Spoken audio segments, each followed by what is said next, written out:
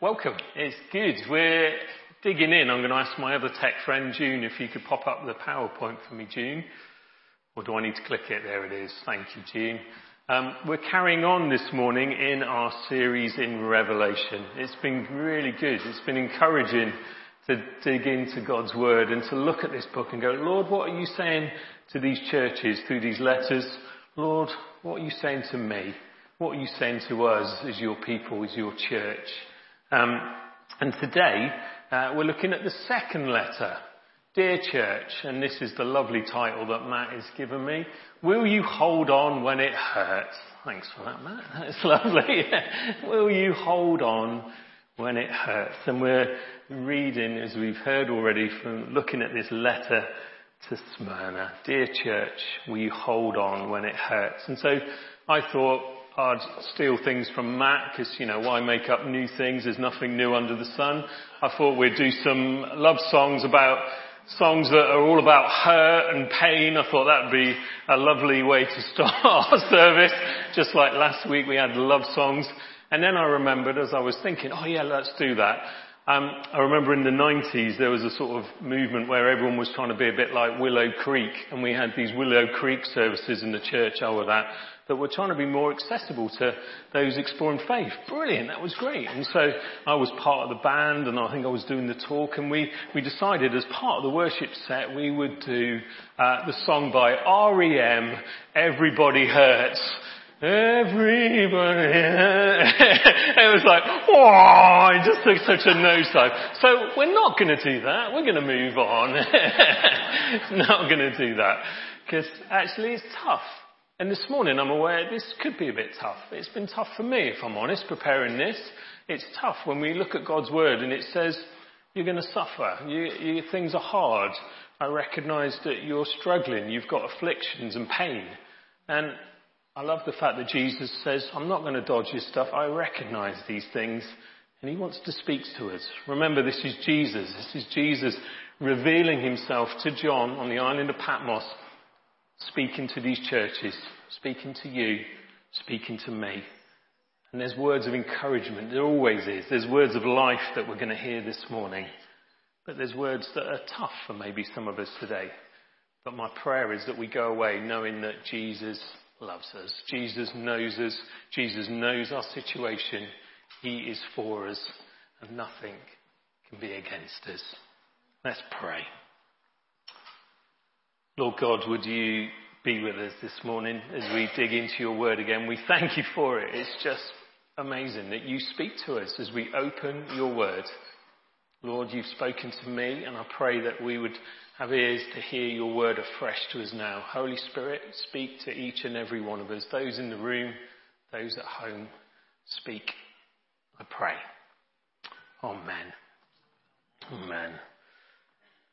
I don't know if you have conversations with people at the moment. Hopefully you do. Hopefully you talk to people. But sometimes my conversations sound a bit like this. Oh, it's all getting worse, isn't it? Seems like everything's going wrong in society. Why are people so hurtful and violent? And what's going on with young people? And why can't they be kind like we are as adults? No, we're not. But you hear this rhetoric, don't we? Why can't the wars stop? Seems like life is getting harder. People's mental health is getting worse. We hear these things, don't we? And we go, Lord, help. Lord, have mercy. We live in a time of suffering where we recognise that each generation, each stage of our lives, each generation has to then go through struggles and pains. We see it with the generation that went before us. We'll probably see it with the generation that comes after us. We see that things aren't right, and we hear news stories. And thank you so much, Kath, this morning for just drawing our attention to those things that break our heart when we hear about things in the world of famine, of wars, of dams that have been destroyed and homes washed away. Lord, have mercy. Our heart breaks. And yet sometimes my heart is numb as well, if I'm honest. I see the news and I go, flick over, that hurts too much. But we come to Jesus. We come to Jesus and we come to this letter and we open the book. We open the Revelation to the church at Smyrna and we hear these words in verse 8. These are the words of him, Jesus, who is the first and the last, who died and came to life again. These words we read in our second week, didn't we? Back in chapter 1, verse 17. And each letter starts with a little, this is who is writing to you. This is who speaks to you today. This is who speaks to us today. This is Jesus, the first, the last, the one who died and came back to life again. That's who we believe in today. That's who we trust. That's who I'm putting my hope in. And this small little church in Smyrna needed to hear these words. I'm the first. I'm the last. I'm the one who died and came to life again. These words they would have held on to just as we hold on to them today. This is a church that needed to know that Jesus is always there and will have the final word and has beaten death. These are the words that they would constantly come back to as they opened the letter again and went, Jesus, you're the first. You're the last. You've beaten death. And so let's have a little bit of geography. Let's come back to our little map, the little mappies amongst us. I think Matt said that last week, the little mappites. So we've got John on the island of Patmos there. I'm pointing on the wrong place. I'm looking at my map. You've got John receiving this revelation, these words from Jesus himself. We went to Ephesus last week, and then we've come about 35 miles north to Smyrna. And Smyrna, I might be saying it wrong, I'm going to go with that.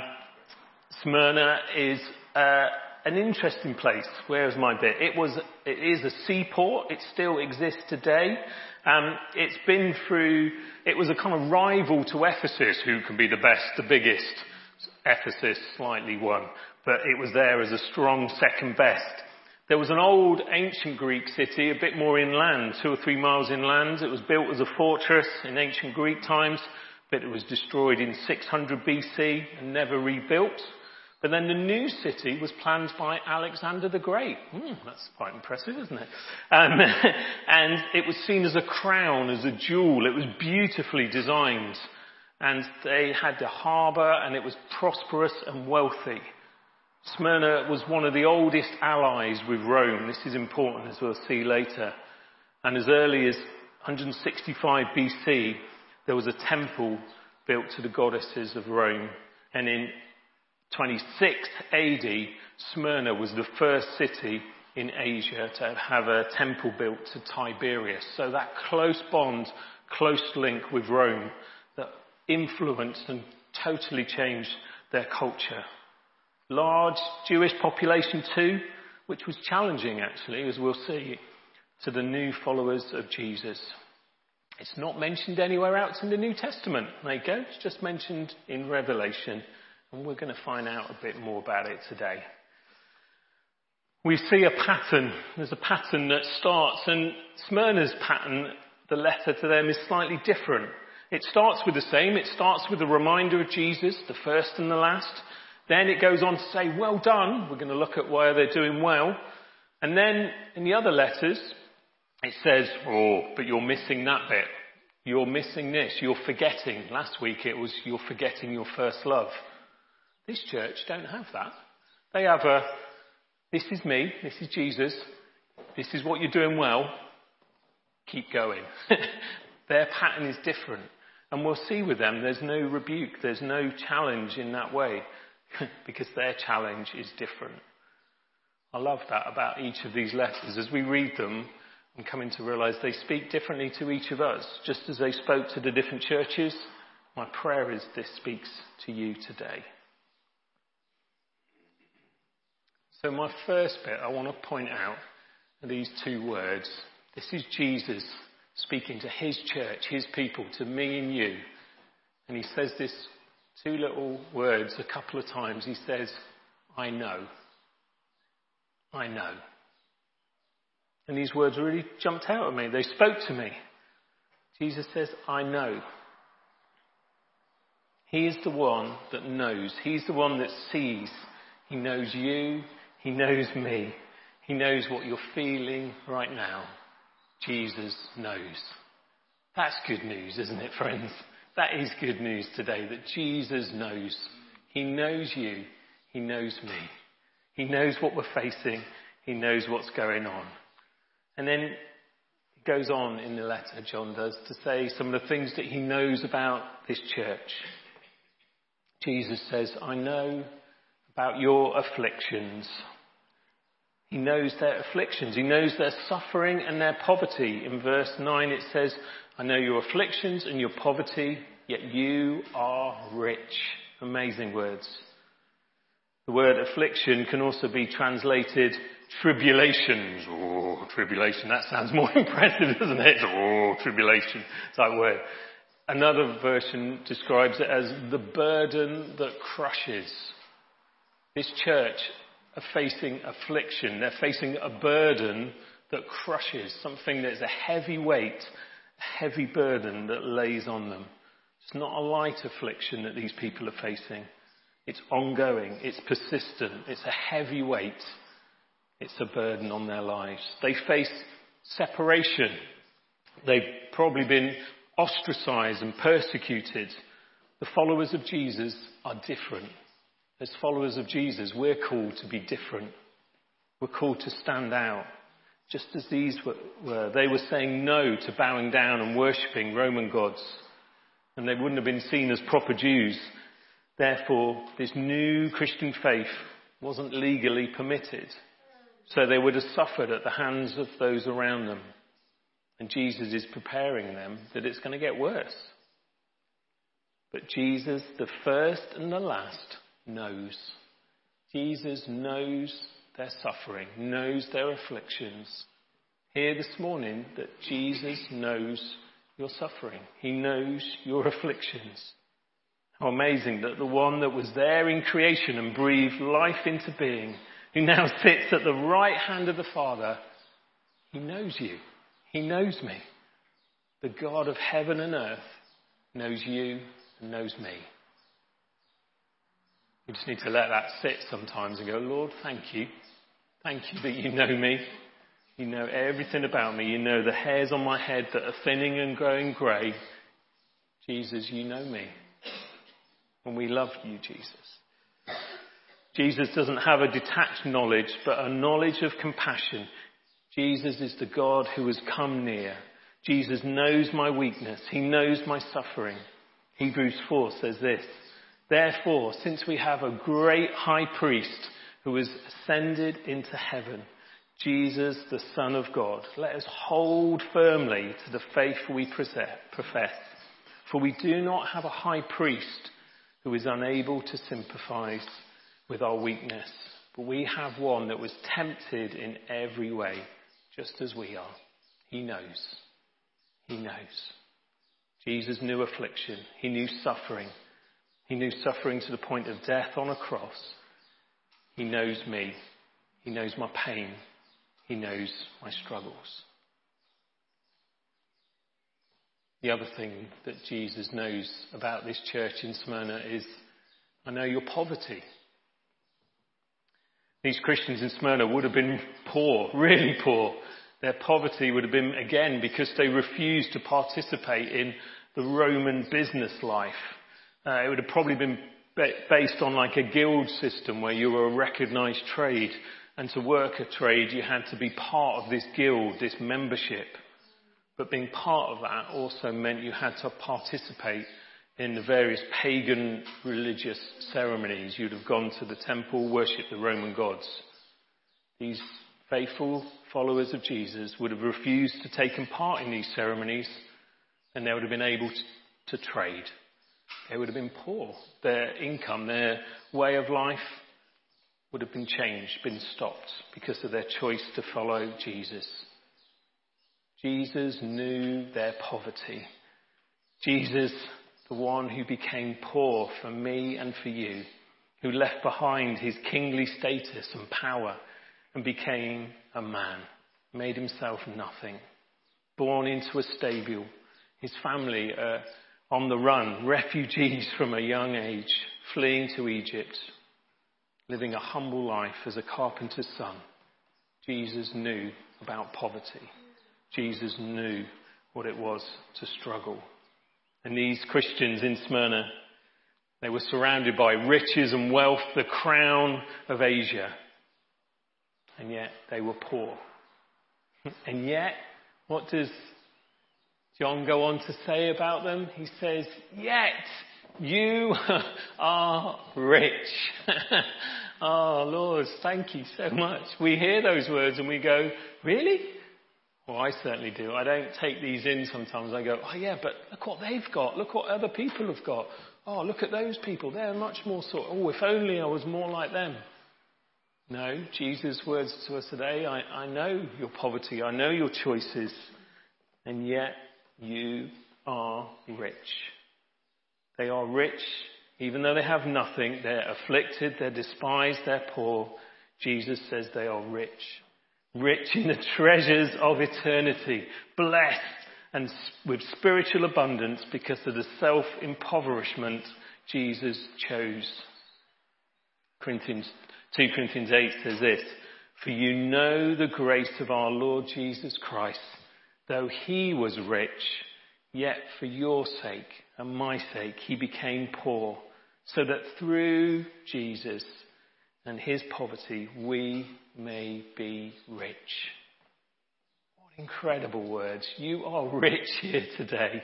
I am rich in Jesus. Whatever state we are in today, and I recognise we're in a world that is tough, that is struggling. Financially, it's not easy for people. And we, like the church in Smyrna, in all things can say that we are rich in Christ Jesus. One who was rich became poor for you and for me.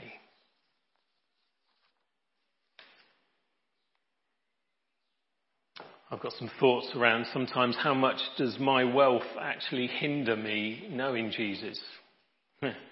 Sometimes I remove my need for Jesus because actually I've got a nice house, I've got my car, I've got food on my table. And so sometimes I don't have that reliance on Jesus in the same way of those that are really poor, that need to rely on God every day for their food. Hearing stories of those orphans with George Muller in Bristol that every day would go, Lord, we need food. And they would sit down for breakfast with empty plates and empty tables and they would pray and they would see miracles of food provided. I saw that at Lee Abbey a little bit when I was part of the community there. We would have an international community. We had money at Lee Abbey. It was a little bit tight at times, but we'd be serving 100 meals every day, 3 times a day, with a community that couldn't cook, with a community that spoke different languages, and every meal that came out would be a miracle. You literally saw God answer prayer. Every climbing instructor that I was able to go, yeah, you're safe to allow people to climb, was a miracle, because we're God's people and going, Lord, this is the bit we have in our hands. We're going to offer our lives to you, and we're going to trust you to answer our prayers. And so, I don't know where I'm going with this, apart from a little bit of thought about my riches, my wealth. Is my riches in my material stuff, or is my riches in Jesus? Is my riches and my hope in him? It's a challenge, and it's not easy for us, those in the West, that we have so much, and yet we're called maybe to be a bit poorer for Jesus sometimes. We're called to be those that trust in him, who rest in him and know his riches. There's one more thing that Jesus knows about this church in Smyrna. He knows about the slander. Oh, there's a good word, slander. He knows about the slander of those who say things, who say they are Jews, but they're not. They are the synagogue of Satan. Strong words. Strong words that John uses here. Those who say they are Jews, but they're not. He's not speaking out about those who are saying they're Jews, but are really they're the work of the accuser. They're spreading lies. And we know that the accuser is Satan, the one who talks falsities, who makes things up. He accuses. These are harsh words for those that don't recognise who Jesus is. They were accusers of Christians. They were being slandered, and they were being pulled up on things that weren't true. They were being called out by those around them. And again, they were struggling. They would have suffered because once they were declared not proper Jews, they would then be persecuted. They wouldn't have been part of the system that enabled them to trade, as I said before. They wouldn't have been able to function in society in the same way. And so by being called not Jews, not followers of God, they would have been ridiculed. They'd have been put out. Jesus again knows what it is to have lies and slander said about him. He knows what it is to have misinformation about him. Jesus knows. And Jesus knows the misinformation that's maybe said about you and me. All those weird Christians, they take Jesus a bit too seriously. Oh, they're a bit happy. They love Jesus a bit too much. Can't they just keep quiet about it? Oh, why do they choose to live that life? Why do they make these decisions? Actually, when I read this, I was like, I probably don't receive enough slander. I probably don't receive enough lies about me. It's probably I'm a bit too nice. I probably don't wind people up enough about talking about Jesus enough.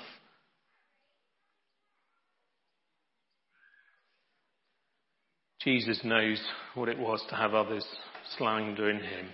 He was misquoted. He had his words twisted. He had others trying to trap him in what he said or did. He was spat at. He had abuse hurled at him. He was mocked and ridiculed, and he was led like a lamb to the slaughter. Jesus knows. Jesus knows the words we face. Jesus knows the decisions we make in our workplaces, in our homes, to know that isn't right. I'm going to stay true to Jesus. I'm going to make right choices in my home, for my community, to follow Jesus. And there'll be a cost. And lastly, there's some good news coming. Don't worry, it's all good. Jesus says this: do not be afraid of what you're about to suffer. There is some good news in there. It seems hard, doesn't it? He's preparing them. He's saying, look, I know what you're facing now. Insults, poverty, slander. But it's okay. Do not be afraid. There may be more to come. But Jesus is the one who's writing. He's the one who's going to get them through. He sees their pain and suffering. He says, come, take up your cross. Follow me. And he warns them that there's worse to come. Talks about prison. He says, you'll be persecuted and put in prison for 10 days. 10 days doesn't literally mean, 10 days, boop, then we're done. 10 days could mean more figuratively. It could mean longer periods of time. John often used days as years, so there's a more figurative language of speech. There's also an interesting link to 10 days, which might remind you of Daniel, where him and his friends stood up and went, no, we're not going to take the meat and the wine that's offered to the king and to the idols. We're going to trust in God. We're going to trust him and actually give us vegetables and water and see how healthy we are when we put our trust in King Jesus, when we put our trust in God. We don't know how long they had to suffer for, but we knew that if they were put into prison, it was likely prison meant that they would face death. They were prepared to die for their faith. And the challenge for us is, Lord, what am I prepared to do for you? What am I prepared to give up?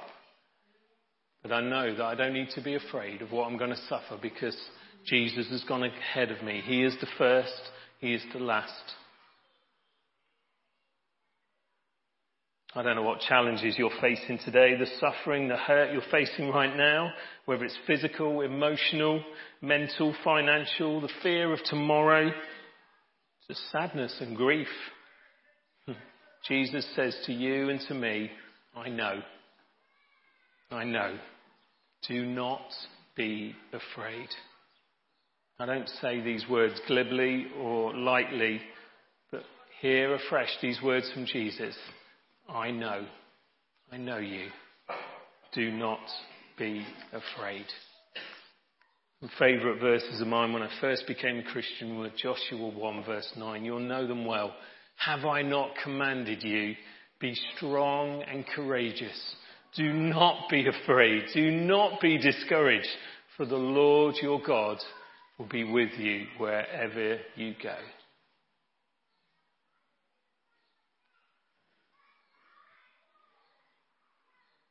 And then there's this final encouragement at the end to me and to you and to the church at Smyrna. Be faithful. Be faithful. Hang in there. Hold on. Just like we heard Mig talk about. When stuff comes flying at us, hold on. Be faithful. Trust in God. James 1 says, consider it pure joy, my brothers and sisters, when you face trials of many kinds, because you know that the testing of your faith produces perseverance. It strengthens us. When we struggle, when we suffer, we are able to stand. We're able to keep going. Be faithful, says Jesus, to me and to you today. Be faithful. Trust in Jesus. And why should we be faithful? Because it says, I will give you the victor's crown. There's a prize to come for each and every one of us that remains faithful. They would have known in Smyrna, they would have known there was a crown, a laurel wreath, a prize that was given out to the ones who ran the race and won. And there's a prize for us, the prize of eternal life, the prize of life everlasting, the prize of life now with Jesus.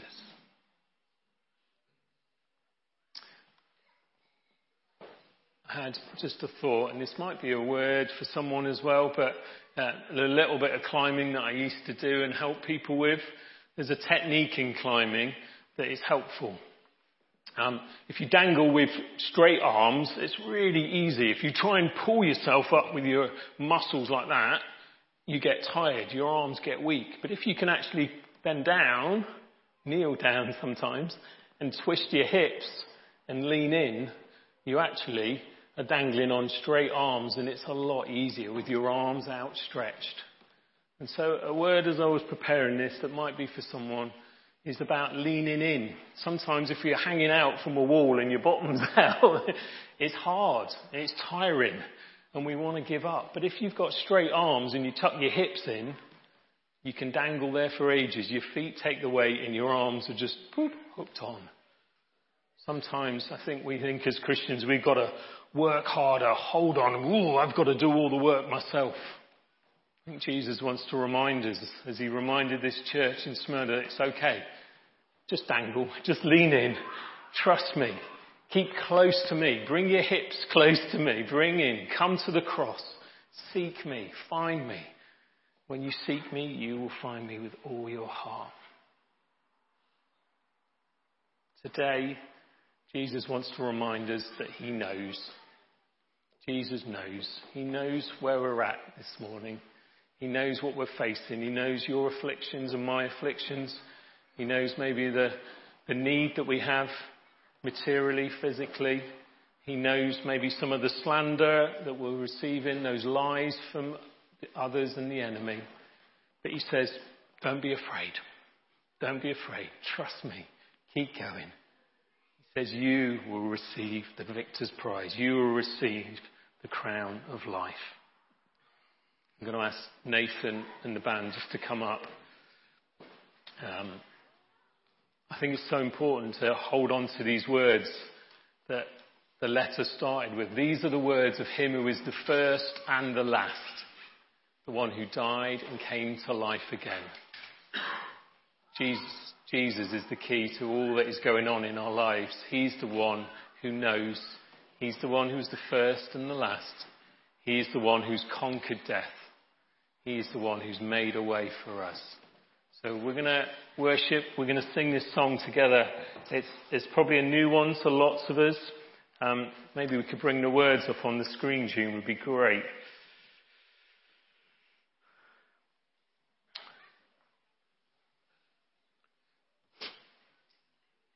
Thank you. It says, I'm calling on the God of Jacob, whose love endures through generations. I know you will keep your covenant. And it goes on to say, I'm calling on the God of Moses, the one who opened up the ocean. I need you now to do the same for me. For me. Oh God, my God, I need you. Oh God, my God, I need you now. How I need you now. Oh Rock of Ages, I'm standing on your faithfulness. Standing on your faithfulness.